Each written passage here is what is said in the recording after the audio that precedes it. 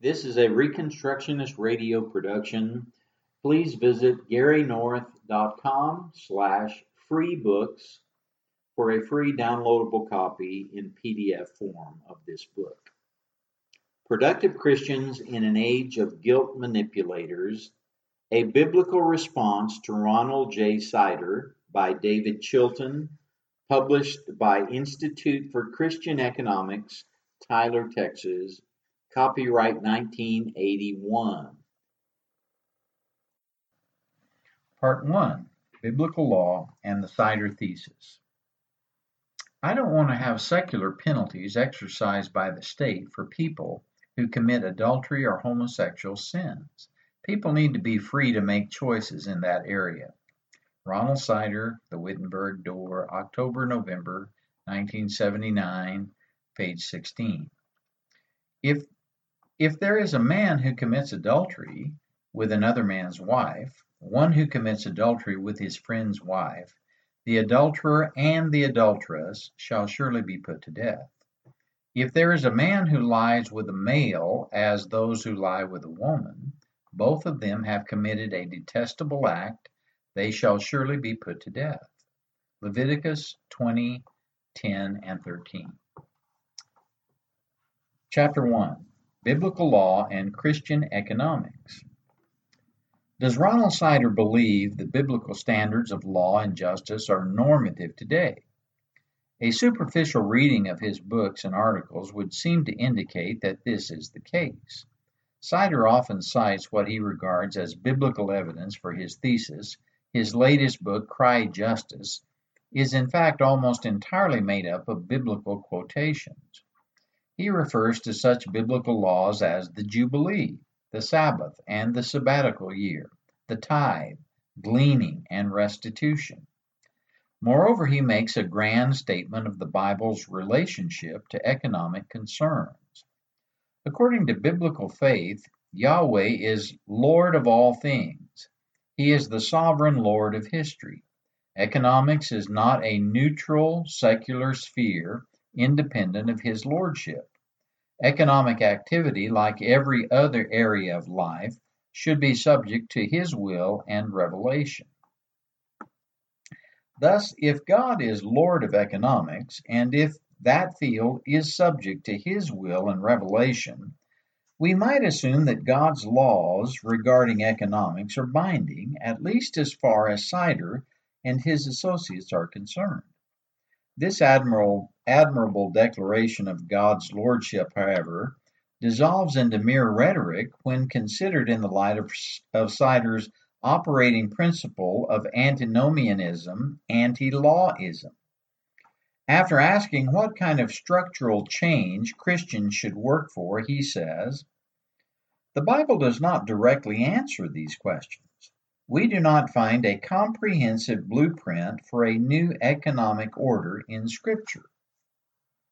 This, of course, means that Sider is free to devise his own blueprint while using vague biblical principles to justify his thesis to the Christian community. Sider's blueprint calls for socialistic redistribution of wealth and government intervention, a blueprint not countenanced by Scripture, but which Sider claims to find in the fact that biblical revelation tells us that God and his faithful people are always at work liberating the oppressed, and also provides some principles apropos of justice in society. In plain translation, where the Bible is specific on economic issues, it is not valid. Where the Bible states a general principle that can be redefined in terms of liberationist specifics, it is valid. In Sider's hands, the Bible becomes no more than a ventriloquist dummy. Or, to put it another way, the hands are Esau's hands, but the voice is the voice of Jacob. Sider's thesis feels biblical on the surface, but the voice is the voice of Ronald Sider. Detailed documentation of this charge will appear in the following chapters. For the present, we will examine an outline of the biblical laws on economics and government.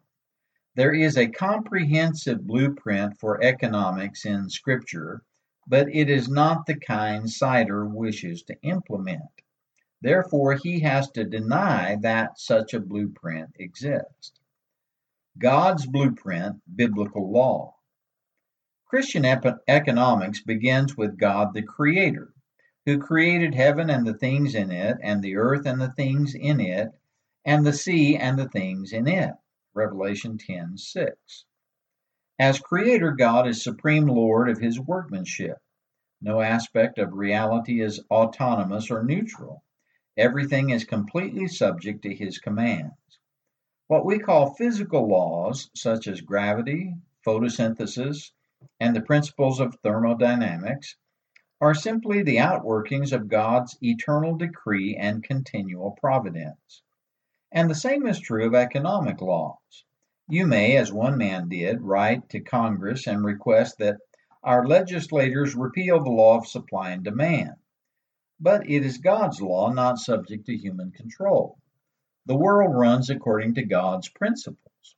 Man, whether individual anarchist or totalitarian state, cannot transgress God's laws without suffering the preordained consequences in this life and the next. If you defy God's law of gravity, you will go splat. If the state defies God's law of honest money, the economy will go splat. The Bible tells us that God's law is the foundation of wisdom, and that we will be wise to the precise extent that we submit to him and his law.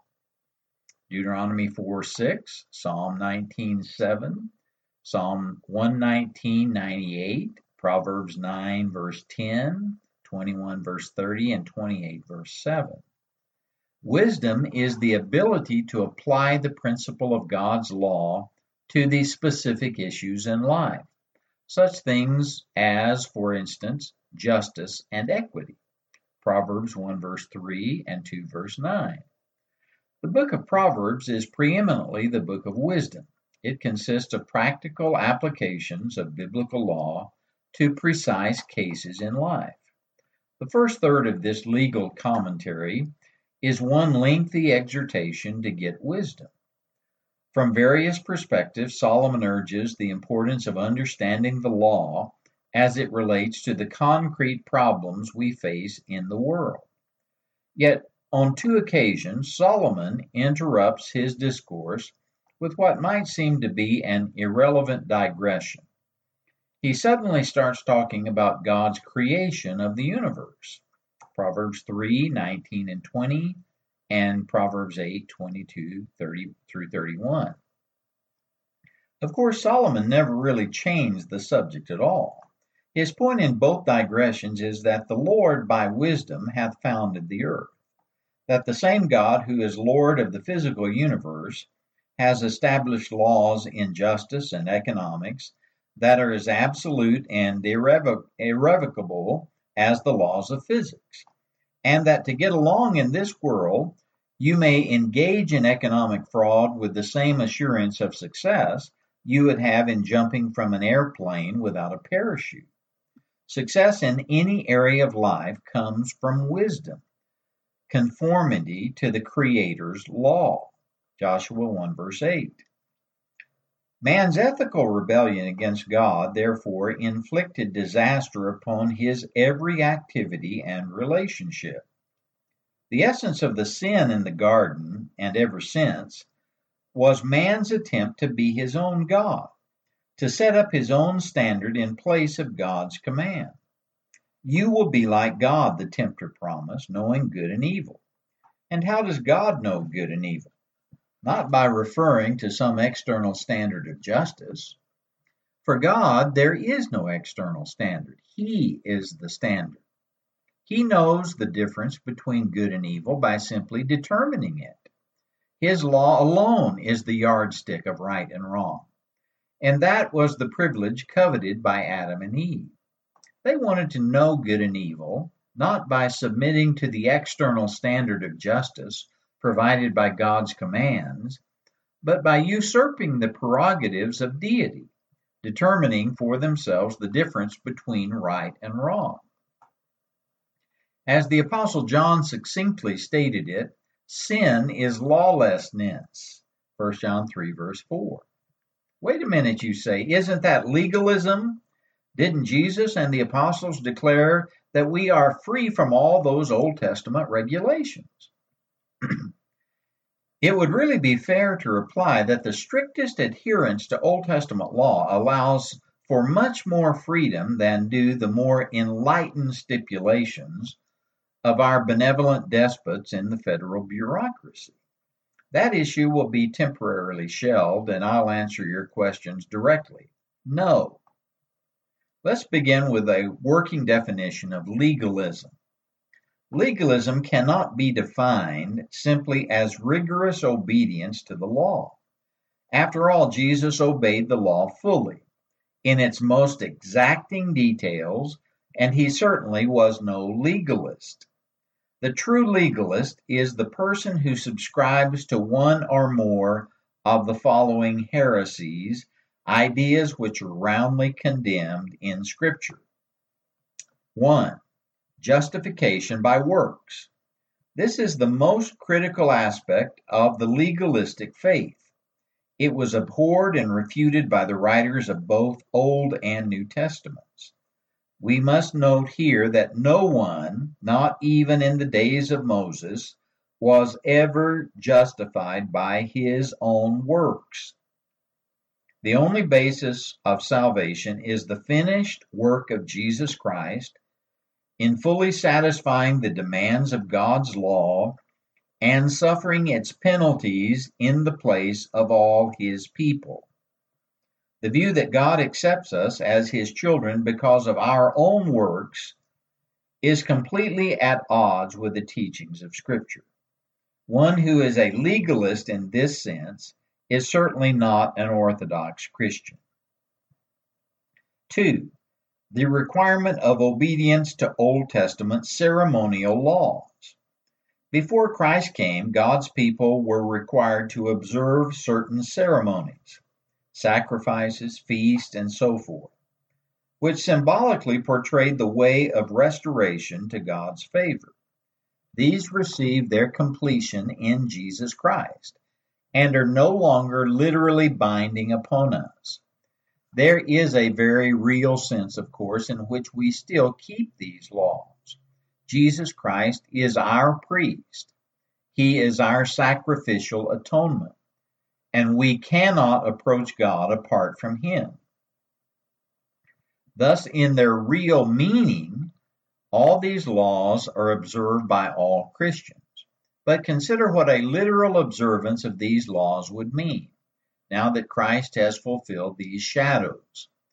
If you were to sacrifice a lamb today, you would be saying, in effect, that Christ's atonement on the cross was insufficient, that you need an additional sacrifice to be accepted with God. That is heresy. Before the coming of Christ, observance of the ceremonial law was obedience. After his death and resurrection, it is disobedience. The false teachers opposed by Paul in Galatians held to both of these aspects of legalism, salvation by works and the requirement of Old Testament ceremonies. 3. A third form of legalism is addressed in Romans 14 and Colossians 2, the requirement of obedience to man-made regulations. The Galatian legalist at least may be commended for his insistence upon biblical regulations. They were very wrong, but their standards were derived from the Scripture.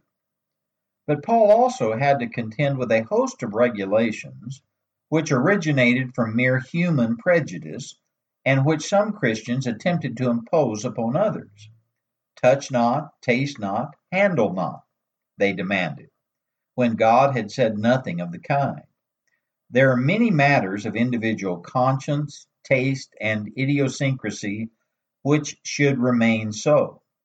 But we are all dictators at heart, and we often like nothing better than to force others to submit to our eccentricities.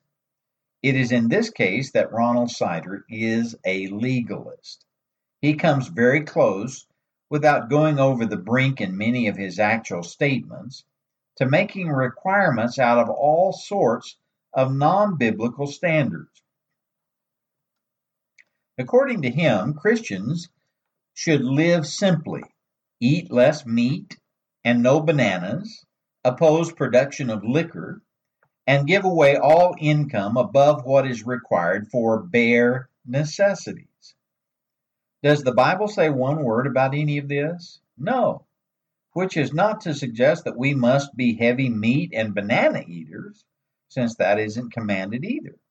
The point is that we must never uphold as more Christian a standard that is not based on clear scriptural grounds. Still less should we urge Christians, as Sider does, to support governmental taxation and redistribution programs which are in specific violation of God's commands. 4. Another form of legalism, of which Sider is also guilty, is confusion of sins with civil crimes. There are many things the Bible condemns as sins for which there is no civil penalty attached. For example, God certainly regards unjust hatred as a form of murder. Yet while he commanded that the murderer be executed, he made no such stipulation for the sin of unjust hatred. In the same way, God's word condemns the slave mentality of gluttonous consumption as a sin. Yet it mentions no civil penalties or tax incentives against it. But Ronald Sider wants the structure of public policy altered to make gluttony a crime, or at least as much more costly practice than a free market would provide. Again, it is a sin to ignore the legitimate needs of immigrants, and God threatens to destroy a nation that neglects strangers. But the Bible mandates no civil penalties for committing such a sin. In other words, some things are reserved for God's providential judgments in history and for the final judgment, when the very thoughts and intentions of the heart will come under severe scrutiny to be dealt with according to strict justice. It is surely wrong for a nation to mandate any unbiblical legal structures which discriminate against certain races. But it is also wrong for a nation to legislate against discrimination, even if that discrimination is sinful, unless it is a violation of biblical laws in the area of civil justice. For instance, the government must not force blacks to ride in the back of a bus. But biblically, it is just as wrong to force a bus company to integrate its passengers. Neither option is allowable in terms of Scripture. Where God has not provided examples of legislation, we may not legislate. To do so is legalism.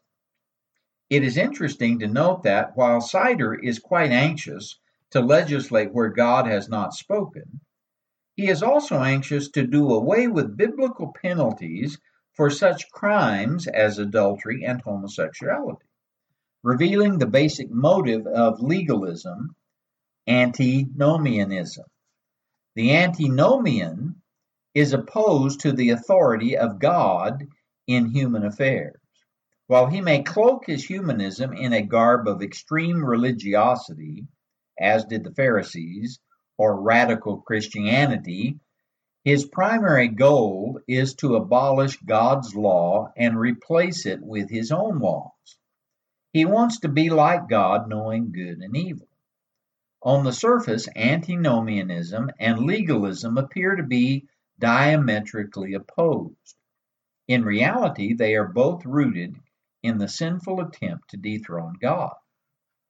Law and the New Testament. What does the New Testament say about the validity of the Old Testament law? It is often assumed that Christ's death and resurrection have freed us from any obligation to keep the law.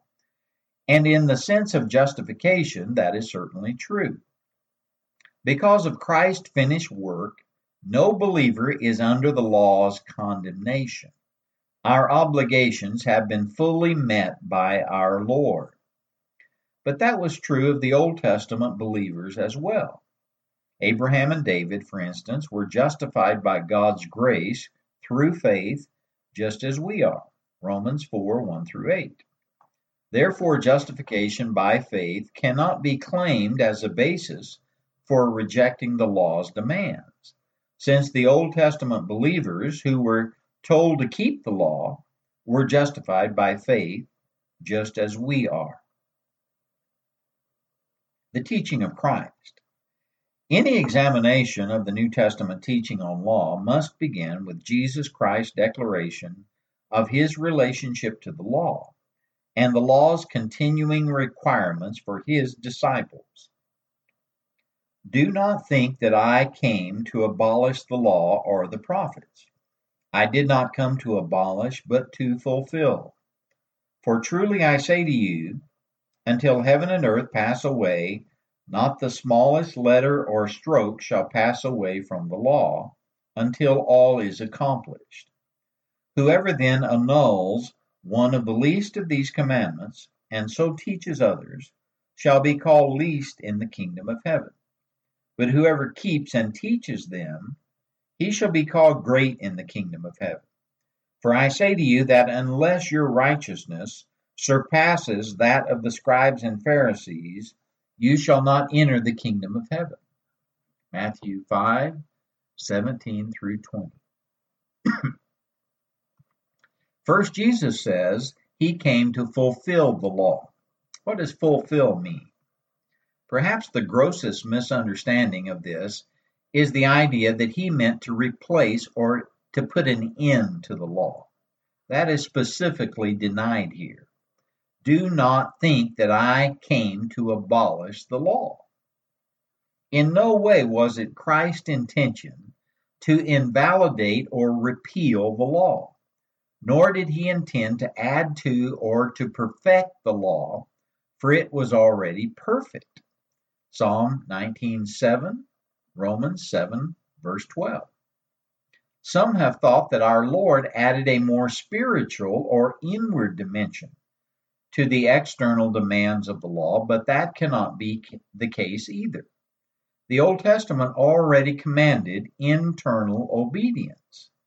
Deuteronomy 6:5-6, Psalm 51:10. Now it is true that the Pharisees had perverted the law by focusing on external obedience. As we shall see, they weren't even consistent in that. And Jesus plainly condemned them for distorting the law in this way. But this was merely to restore a proper understanding of the true nature of the law. It does not explain how Jesus planned to fulfill the law. Another interpretation has held that Jesus was speaking of his own fulfilling of the law by obeying it himself. While it is true that Jesus did obey the law's demands fully, that is not what he is saying here. The context shows that he was using this statement as a basis for teaching others to obey the law. Not one word regarding his own obedience is mentioned in this entire passage. Rather, he enforces upon his hearers their duty to obey the law. The only possible meaning of fulfill here, supported by the passage itself, is that Jesus came to fully confirm and establish the continuing validity of the Old Testament law for his people. Christ's confirmation of the law, moreover, includes the law's most minute details. Not the smallest letter or stroke shall pass away from the law. Even the smallest points of the law are valid until heaven and earth pass away. Jesus did not want the law altered by so much as a tiny stroke. Let us remember this is our Lord speaking, and we as his followers must obey him. If you love me, he said, you will keep my commandments. He who has my commandments and keeps them, he it is who loves me. John 14:15 and 21. Christians must be concerned to obey even the smallest details of the law, not to earn acceptance with God. Christ earned that for us, but because our Savior commands us to obey. Every single stroke of the law is applicable in this age until the end of the world. Jesus goes on to underscore the importance of obedience. He tells us that God is displeased when we break even the least of these commandments, and teaching others to break them makes God angry as well. The law of God is our standard for godly living. Holiness and righteousness are constantly defined by Scripture in terms of the law. In fact, justice, mercy, and faithfulness are impossible apart from God's law. Matthew 23:23. If we are faithful to the details of the law, Jesus says that our righteousness will exceed the righteousness of the scribes and Pharisees. Contrary to popular myth, the Pharisees did not observe the law. While they claimed to be teachers of the law, in reality they were hypocrites. They taught legalism, upholding justification by their own works, and antinomianism, replacing God's law with the legalistic traditions of men. At every point in his conflicts with the Pharisees, Jesus stood for the law against their perversions of it. For example, Matthew 12:1 through 14, 15:1 through 20, 19:1 through 9, 23:1 through 39. By perverting the law, the scribes and Pharisees demonstrated their rebellion against God's authority. Therefore, they were not members of the kingdom. In his Sermon on the Mount, Jesus never criticized the law as such, but the Pharisaic perversion of the law instead. Not once did he oppose what was written, the smallest letter or stroke of the law itself. Rather, he contradicted what was said in the traditions of the elders, which were contrary to God's genuine law. See, for example, Matthew 5:21, 27, 33, 38, 43, Matthew 15:3, 6, and 9. In all these statements, Jesus did not add to or subtract from the law, but established its full meaning, that the way of righteousness lies in determined obedience to the most minute details of God's law. Emphasizing the awesome seriousness of this fact, Jesus closed the sermon by pointing out why many professing Christians will be damned at the last day. I will declare to them, I never knew you. Depart from me, you who practice lawlessness. Matthew 7:23. Christ clearly saw faith and obedience as united. A man's true faith is revealed by his practice. His observance of Christ's sayings, Matthew 7:24, including, of course, his sayings about observing the minutest details of the law. Throughout his ministry, Jesus Christ presented himself as both Savior and Lord. And just as we must not attempt to be our own saviors by legalistic faith in our own works, so we must not attempt to be our own lords by an antinomian practice of Christian living that is separated from the requirements of God's holy law.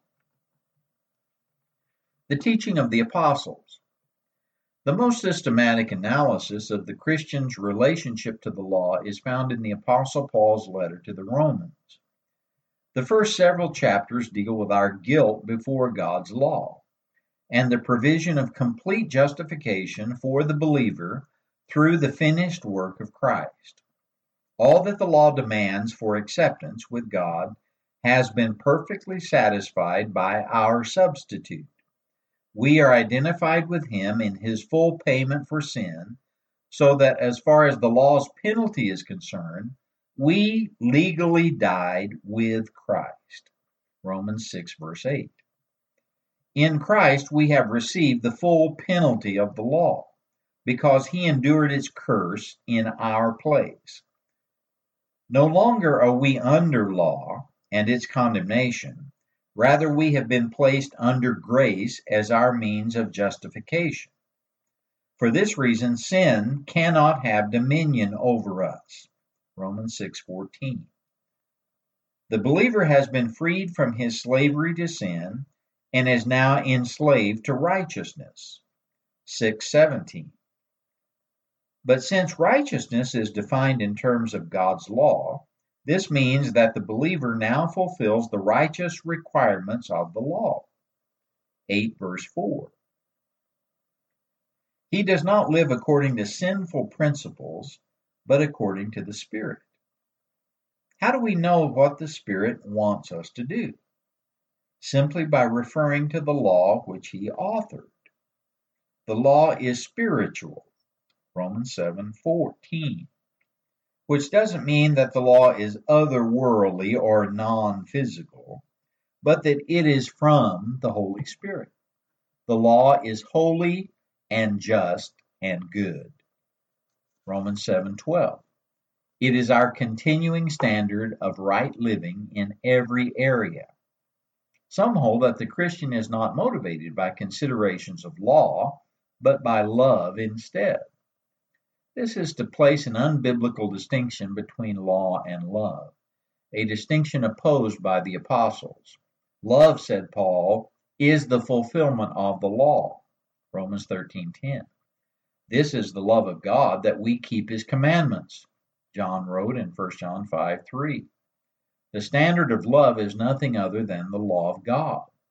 If we are disobedient to the law of God, we do not love. Conversely, if we do not love, we are breaking the law which commands love. If in the name of love for the poor I transgress God's law by supporting legal plunder of my rich neighbor to fund a poverty program, I am not really loving regardless of my profession. For love is always concerned to fulfill the law of God. Where that concern is absent, love does not exist.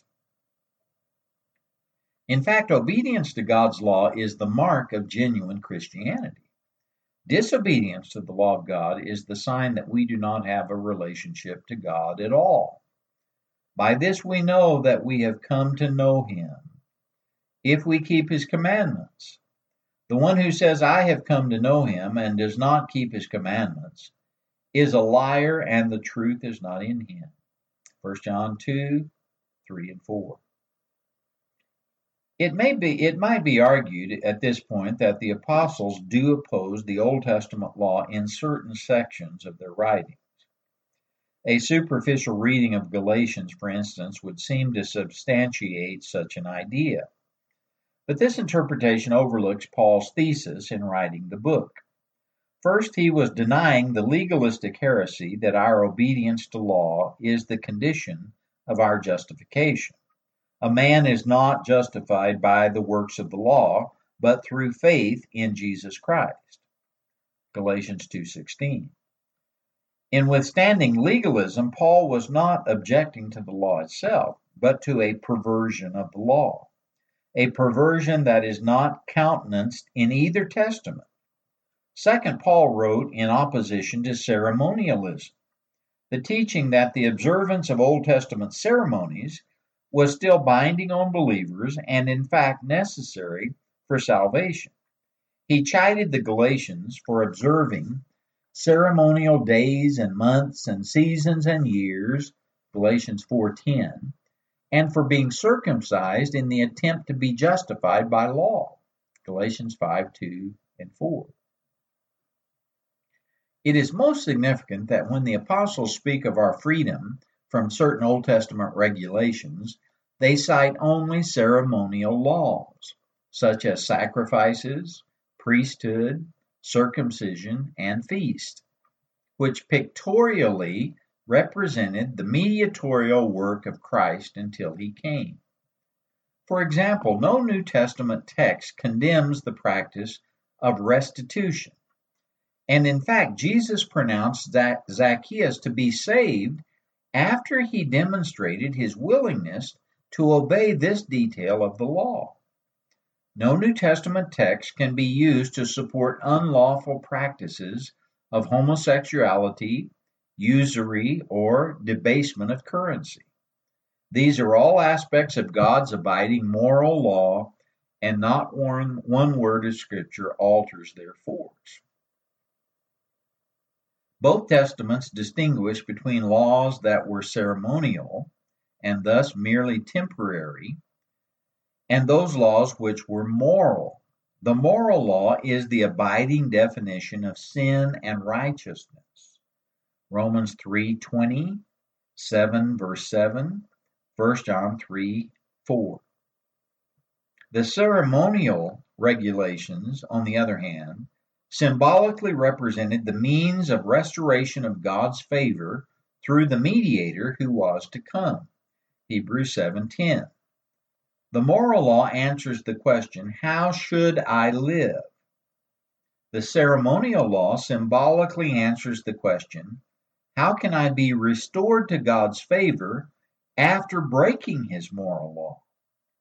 Thus, the Old Testament writers were aware of the crucial difference between obedience on the one hand, observance of God's requirement of justice, mercy, and faithfulness in every area of life, and sacrifice on the other hand, observance of the ceremonies which symbolized restoration.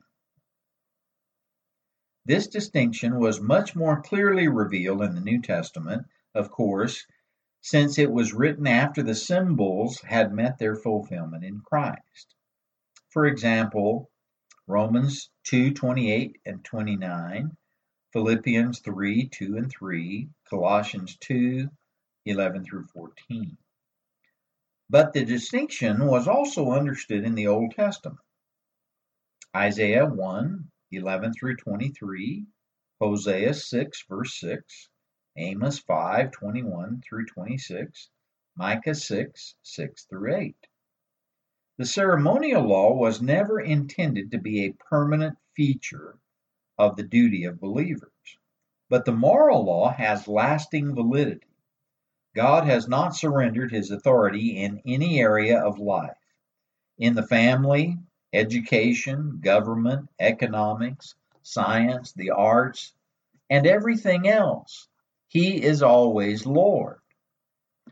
His commandments for righteous living by the individual, the community, social institutions, and departments of government have not been altered.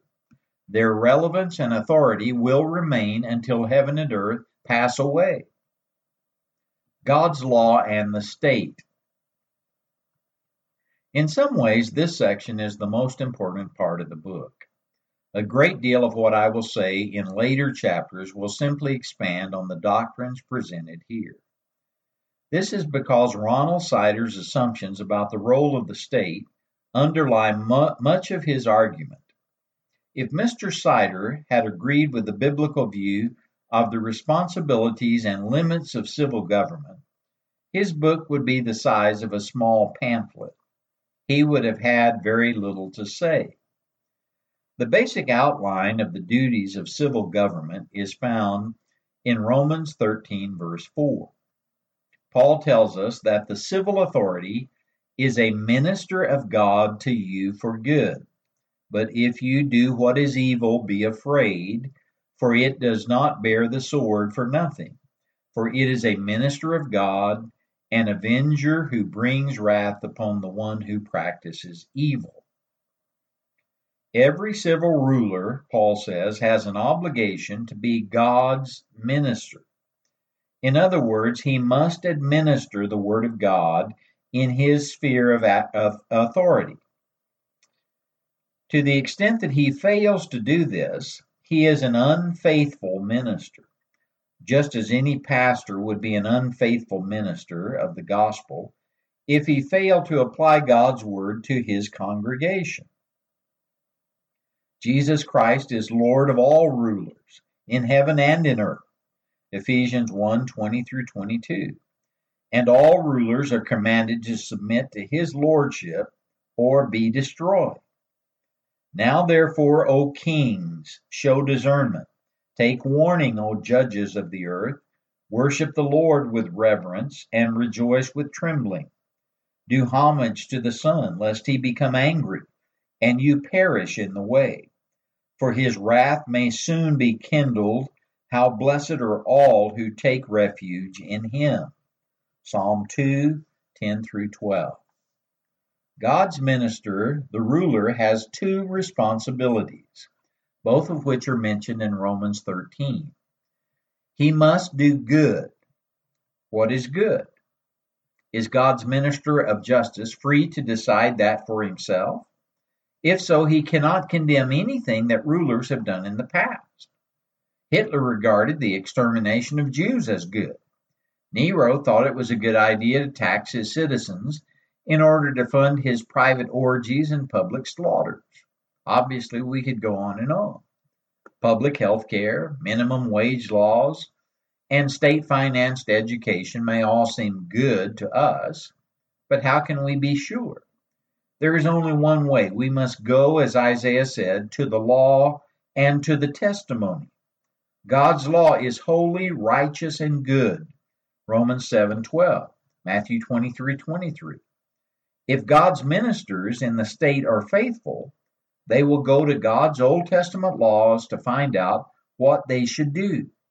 Any standard of goodness which is not based on the law of God is not good. It is mere humanism. A state that departs from God's standard is engaged in a vain and cursed attempt to deify itself. 2. He must punish evildoers. What is an evildoer? Again, we must ask, is the ruler free to decide the answer for himself? To answer yes is to give a despot a blank check for statist absolutism. He may decide that all babies in Bethlehem are evildoers, for instance. King Herod was only just doing his job, therefore, when he ordered the murder of the infants in Bethlehem. Matthew 2:16. Clearly, God has given rulers the power of the sword.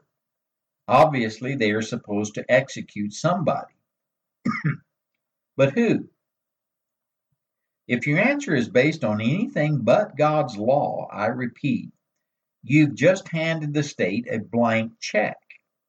And God's civil minister just might add you to his hit list. But that's not the end of the problem. Once you have decided who is to be punished, another question arises. What is the appropriate penalty for a particular crime? Should a petty thief be hanged? Should a rapist be forced to stand in a corner? Should the entire Federal Reserve Board be flogged? Again, the answers to these questions must be sought from God's law. The ruler must study God's standard of justice for the exercise of his ministry. Deuteronomy 17:18 through 20. And as Jesus pointed out, justice is defined by Old Testament law. If we discard the law, we are left to wander aimlessly with no basis for justice, no means of recognizing it, and no principles with which to apply it. Without God's law, we have nothing but the justice of autonomous, rebellious humanism, which is to say, injustice. Conservatives and libertarians are fond of talking about the rule of law. But if it is not the rule of God's law, it is nothing but anarchy, the rule of lawlessness. God's commandments state precisely the responsibilities and limits of the state. And built into the law is a strict constructionist interpretation. The ruler may not turn aside from the commandment to the right or to the left. Deuteronomy 17, verse 20. The ruler is a minister of God, not an advisor or legislator. His responsibility is to do all that God commands, and only what God commands. To do more or less, to turn to the right or to the left, is to deny the crown rights of King Jesus. The ruler is a man under authority, and his rule must reflect the revealed justice of God. He must steadfastly resist the perennial suggestions of the tempter. Has God said, "You shall surely die"? You will be like God. God's law and economics. Although Sider is fond of repeating his notion that the Bible does not contain a blueprint for economics, the fact is that the Bible tells us a great deal about the subject of economics. Much of the biblical teaching on economics will be seen in later chapters, but a summary of basic principles will be helpful at this point. Property. As I have already noted, we must begin with God as creator and owner of all things. The earth is the Lord's and all it contains, the world and those who dwell in it. Psalm 24:1. Sider strongly hints that this verse involves a repudiation of private property and laissez-faire economics, giving governments the right to redistribute wealth and enforce sharing. But the point of the biblical emphasis on God's ownership is that all property must be held in strict accordance with His commands. His commands do not allow for government redistribution of wealth. Property will always be owned. If we take it away from individuals and families, it will be owned by the government's redistributive agency. It is true that I do not have an absolute right to my property, nor do I have an absolute right to dispose of my wife and children as I see fit. Everything I have must be owned in terms of God's requirements. But to acknowledge the limits on my use of my property is very different from asserting that the government or the poor are free to transgress God's laws regarding the same property. Sider seems very concerned to make sure property owners stay within their biblical limits. Actually, he goes much further than that, but let's give him the benefit of the doubt for a moment. It is striking that he does not manifest a similar concern that civil government not transgress its divinely ordained limits. God's ownership of the land is a limitation on absolute ownership by anyone. The biggest single offender against God's ownership of property in this century is the very civil government to which Sider wishes to give more power. Civil government in the United States, in direct violation of biblical law, owns all the land in the country and rents some of it out to its citizens. If you don't pay the property tax, rent, you will be evicted. This is theft. The government has no right whatsoever to tax property, and the practice of eminent domain is a claim to deity. It is specifically forbidden in Scripture. 1 Samuel 8:14, 1 Kings 21, Ezekiel 46:18. God's total ownership is the basis of our limited ownership as His stewards. Thus, half of the Ten Commandments are prohibitions against theft. I must not rob my neighbor of his life, his wife, his property, or his reputation, nor may I covet anything that belongs to him. This has direct relevance to the Sider thesis, for while he pays lip service to the rights of property, Sider actually encourages coveting and theft. Private property is legitimate, but since God is the only absolute owner, our right to acquire and use property is definitely limited. The human right to the resources necessary to earn a just living overrides any notion of absolute private ownership. In terms of this, Sider calls for a national state food policy, state-to-state foreign aid, a guaranteed national income, international taxation, land reform, for example, expropriation of lands from the rich, bureaucratically determined just prices, national health care, population control, and the right of developing nations to nationalize foreign holdings, all of which involve theft of one sort or another. In Sider's Robin Hood theology, loving my neighbor means robbing my rich neighbor.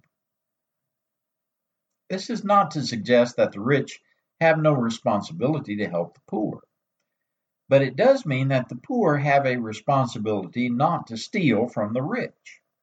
You shall do no injustice in judgment. You shall not be partial to the poor, nor defer to the great, but you are to judge your neighbor fairly. Leviticus 19:15, which does not mean Karl Marx's definition of a fair distribution of wealth, but rather according to the standard of God's law. Any judgment of man on the basis of his property or his lack of it is theft. In attempting to justify covetousness and theft in the name of God's ownership, Ronald Sider has committed blasphemy. Woe to those who call evil good and good evil. Isaiah 5, verse 20. Work and dominion. The biblical method of attaining dominion is through diligent work. When Adam rebelled, he chose instead to have dominion by playing God, rejecting God's leadership over him. He wanted power over the creation, but not legitimately through God-ordained work, but by becoming his own God. The world doesn't work that way, of course. And man was driven into slavery, losing dominion. But sinful men still seek power outside of the pattern God has commanded. The envious do not want to take the time and energy to get wealth by godly diligence. Rather, they want to plunder and destroy those above them. George Reisman correctly observes, the essential fact to grasp about socialism is that it is simply an act of destruction. It destroys private ownership and the profit motive, and that is essentially all it does. It has nothing to put in their place. Socialism, in other words, is not actually an alternative economic system to private ownership of the means of production. It is merely a negation of the system based on private ownership. Scripture is insistent in its demand for diligent hard work in our task. Constantly, we are told that this is the means of dominion. A few samples from the book of Proverbs. Ill-gotten gains do not profit, but righteousness delivers from death. The Lord will not allow the righteous to hunger, but he will thrust aside the craving of the wicked. Poor is he who works with a negligent hand, but the hand of the diligent makes rich. Proverbs 10:2-4. He who tills his land will have plenty of bread. The hand of the diligent will rule, but the slack hand will be put to forced labor. Proverbs 12:1-24. The soul of the sluggard craves and gets nothing, but the soul of the diligent is made fat. Wealth obtained by fraud dwindles, but the one who gathers by labor increases it. Proverbs 13:4-11. It might be objected that this is simply another version of let them eat cake, that it does nothing to wrest power from the ungodly, but this is not the case. The Bible teaches the paradoxical truth that power flows to those who work and serve. The industrious meek shall inherit the earth. We are not to fret nor be anxious toward evildoers, but to trust in the Lord and do good. See all of Psalm 37. God gives the power to get wealth, Deuteronomy 8, verse 18, and he gives it to the diligent workers in his kingdom. And calling them to himself, Jesus said to them, "You know that those who are recognized rulers of the Gentiles lord it over them, and their great men exercise authority over them, but it is not so among you. But whoever wishes to become great among you shall be your servant, and whoever wishes to be first among you shall be slave of all. For even the Son of Man did not come to be served, but to serve and to give his life a ransom for many." Mark 10:42 through 45. Even powerful statist oppression will be overcome, not by revolution, but by godly dominion in the sphere of work, as God showed the prophet Zechariah during a period of ungodly statist domination. Then I lifted up my eyes and looked, and behold, there were 4 horns. So I said to the angel who was speaking with me, "What are these?" And he answered me, "These are the horns which have scattered Judah, Israel, and Jerusalem." Then the Lord showed me 4 craftsmen, and I said, "What are these coming to do?" And he said, "These are the horns which have scattered Judah, so that no man lifts up his head. But these craftsmen have come to terrify them, to throw down the horns of the nations, who have lifted up their horns against the land of Judah, in order to scatter it." Zechariah 1:18 through 21. The earthly victory of God's people will come about through diligent work. Ungodly powers must and shall fall through the daily work and prayer of the godly. Like the spider in Proverbs 30:28, if we take hold with our hands, we will someday find ourselves in the palaces of kings. But Scripture never countenances the idea that we are to attain dominion by demanding our fair share of resources owned by others, or by using governmental coercion to redistribute wealth. We must encourage ourselves and each other to labor diligently in obedience to God's commands, in the confident expectation that God will honor his promises, that we and our seed will inherit God's blessings, God's good blessings in this life and the next. The reason for Western prosperity is not accidental. It is the direct outgrowth of the Puritan ethic, which involved diligent labor, saving, investment, and the philosophy of free enterprise and initiative. God's law clearly promises external blessings in response to external obedience. This is the function of prophets. They are the sign of success in serving the wants of consumers. Profits are possible because of the biblical principle of dominion through service. The efficient, least wasteful producer receives the greatest return. The moment he turns from serving the public, his profit will disappear, because the consumers will take their business elsewhere. The consumers always decide which producer will get the profits. Now, it is true that some of the bigness of big business has been made possible by unbiblical government subsidy and protectionism. But apart from such ungodly activity, the characteristic feature of big business is efficient mass production for the needs of the public.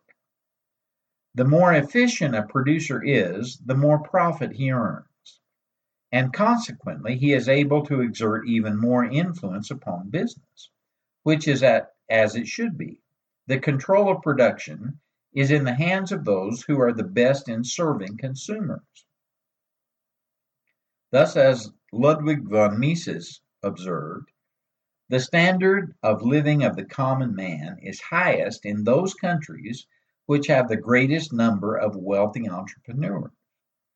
It is the foremost material interest of everybody that control of the factors of production should be concentrated in the hands of those who know how to utilize them in the most efficient way. Exchange. The nature of biblical free enterprise and exchange can perhaps be best understood by examining it in contrast with the popular con game that resurfaces occasionally, known as the pyramid plan. The idea here is to recruit a number of people under you in successive levels, each of whom pays $1,000 for the privilege of joining the game. The money is divided between you and the person at the next level above you, so that by the time you have recruited 62 suckers, you have won $16,000. In the summer of 1980, the craze swept Southern California into a mad frenzy of pyramid playing.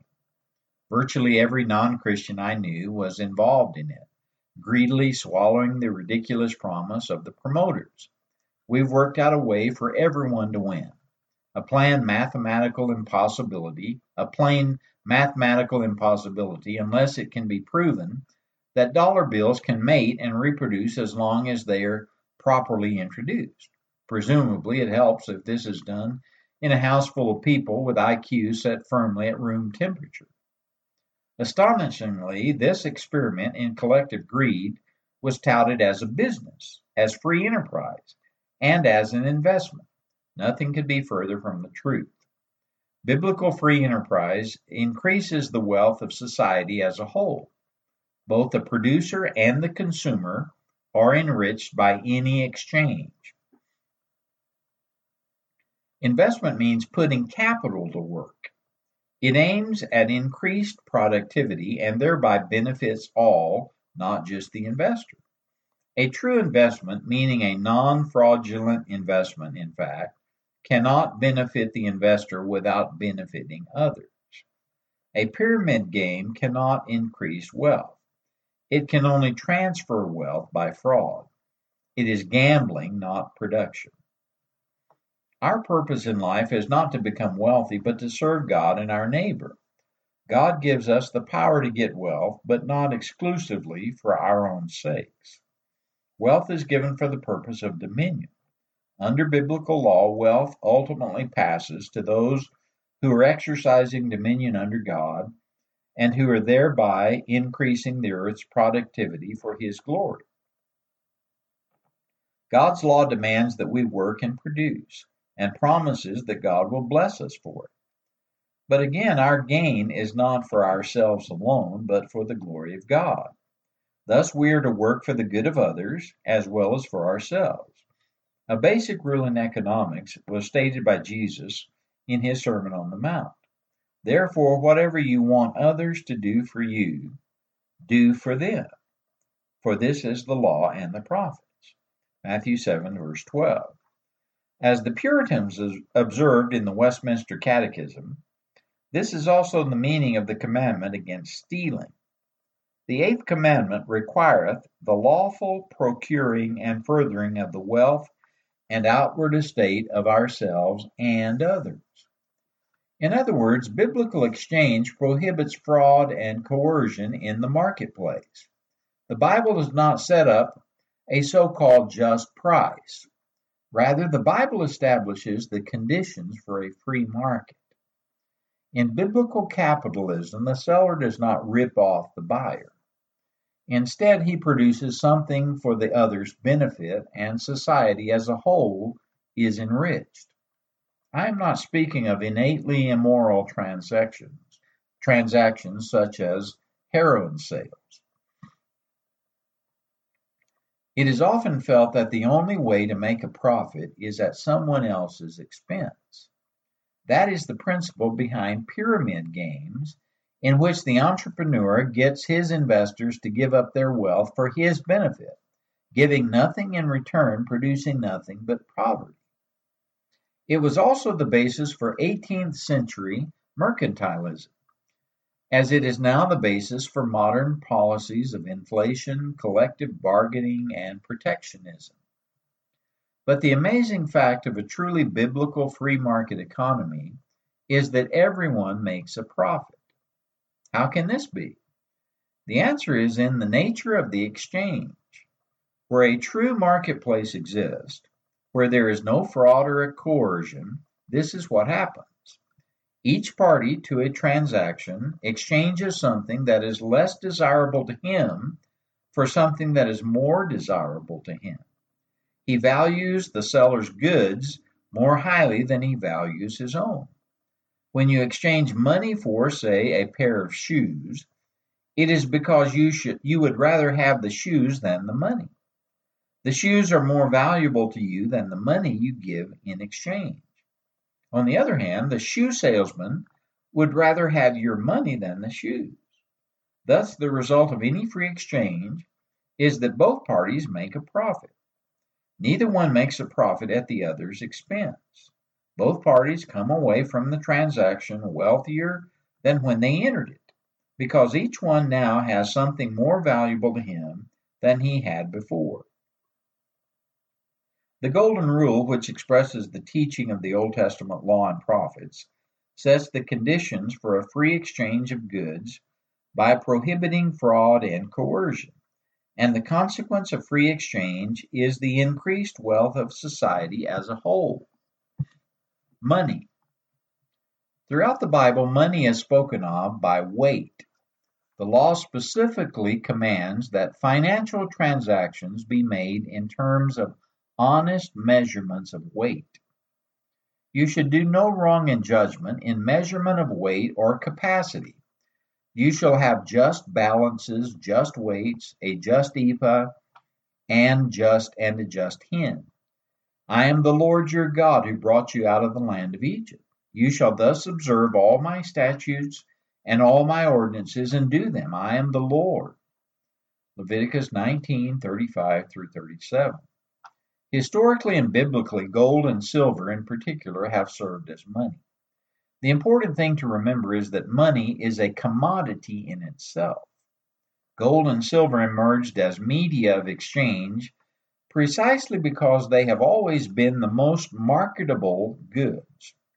In other words, they can easily be exchanged again and again for other commodities. Money is not a measurement of value. There can be no measure of value or of wealth. Money does not represent wealth. Money is a commodity, a good, a form of wealth. Dishonest governments have always hated this fact because it prevents them from controlling money and society. Hard money is a strict limitation on a government's ability to grow beyond biblical boundaries. For this reason, governments have sought to have a monopoly as the sole suppliers and regulators of currency. This enables governments to go into the counterfeiting business, whereby it can debase the currency by mixing the honest gold and silver weight with dross, and thus create as much money as it needs. This has happened again and again and again in history. It is forbidden by the law, as in the passage cited above. See also Proverbs 11 verse 1, 20 verse 10, and 23. And in the prophets, Isaiah 1:22, Amos 8, 5 and 6, Micah 6, 10 through 12. This is an absolute biblical prohibition against inflation, which is a dishonest increase in the supply of money. Counterfeiting is condemned by Scripture, no matter whether it is done by individuals or governments. Inflating the currency is theft, for it reduces the wealth of everyone who does not have access to the new money. Price increases, prices rise in response to the addition of new currency, and those who are last in getting the newly created money inevitably lose. With the rise of paper money and later of computers, governmental creation of money became much more sophisticated. By means of printing presses and electronic blips, inflation can speed right along with little to impede its progress. The government spends money, stolen from taxpayers and inflation victims, on projects which are biblically forbidden. And the beneficiaries of inflation, debtors, and those who receive government checks, while they complain about the effects of inflation and higher prices, nevertheless greedily consumed the leeks and the onions and the garlic dispensed by the lawless largesse of an omnipotent enslaving state. Perhaps more than any other single factor, it is the willful government policy of inflation, aided and abetted by the citizens' covetousness, that causes poverty and unemployment. In light of this, it is striking that much of Ron Sider's proposed remedy for poverty can only be funded by theft, through unjust taxation or inflation. Citizens of affluent nations, he says, should demand that their government pay the price for all these marvelous programs. But how do governments pay for anything? There are only two ways: taxation and inflation. Thus, Sider is really demanding that his neighbors pay the price, not voluntarily, but by being plundered. This is Robin Hood theology, with a dangerous twist: King John and the Sheriff of Nottingham backing the thieves with legal force. The state robs from the rich and gives to the poor minus 30% for administration. The Bible does, of course, allow for some government taxation, but not much. The specific form of taxation, head tax, income tax, or whatever, is relatively unimportant and is not set forth in Scripture. What is important is the rate of taxation, which determines the size of the state. As an absolute outside limit, any tax of 10% or more is specifically regarded by Scripture as tyranny, an attempt by rulers to be like God, extracting a tithe. 1 Samuel 8:15 and 17. See what I mean about limited government? There's no way such a tax could possibly support a massive power state, and certainly the kind of omnipotent paternalism envisioned by Sider would be out of the question. In summary, Ronald Sider, with varying degrees of accuracy, has pinpointed certain problems regarding poverty in our age. But almost without exception, his proposals for solving these problems are unbiblical to the core. It is not difficult to find scriptural proof for the assertion that we should do something about the poor. But that alone does not guarantee that our solutions will be biblical in the slightest.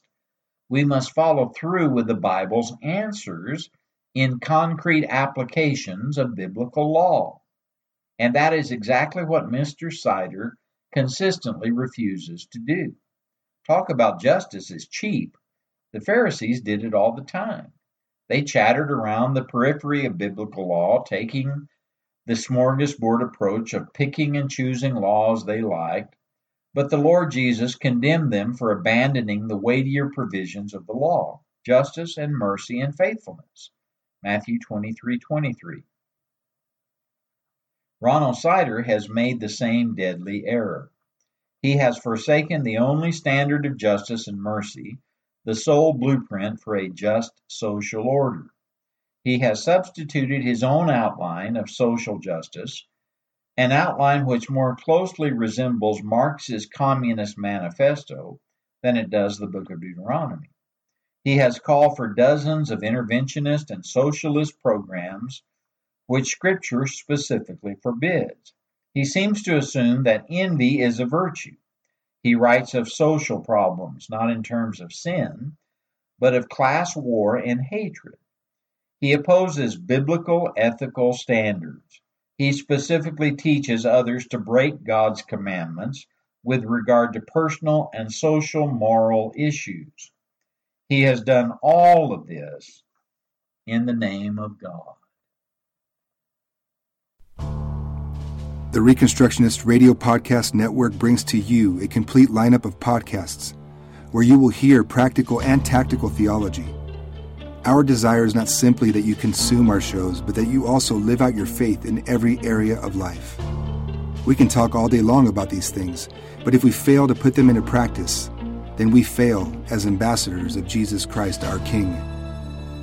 Subscribe now to your favorite Reconstructionist Radio Podcast Network shows, or you can subscribe to the Reconstructionist Radio Master Feed, where all of the content we produce, including the audiobooks and audio articles, will pop up as soon as they are available. And don't forget to visit ReconstructionistRadio.com to volunteer as a narrator or to partner with this ministry financially.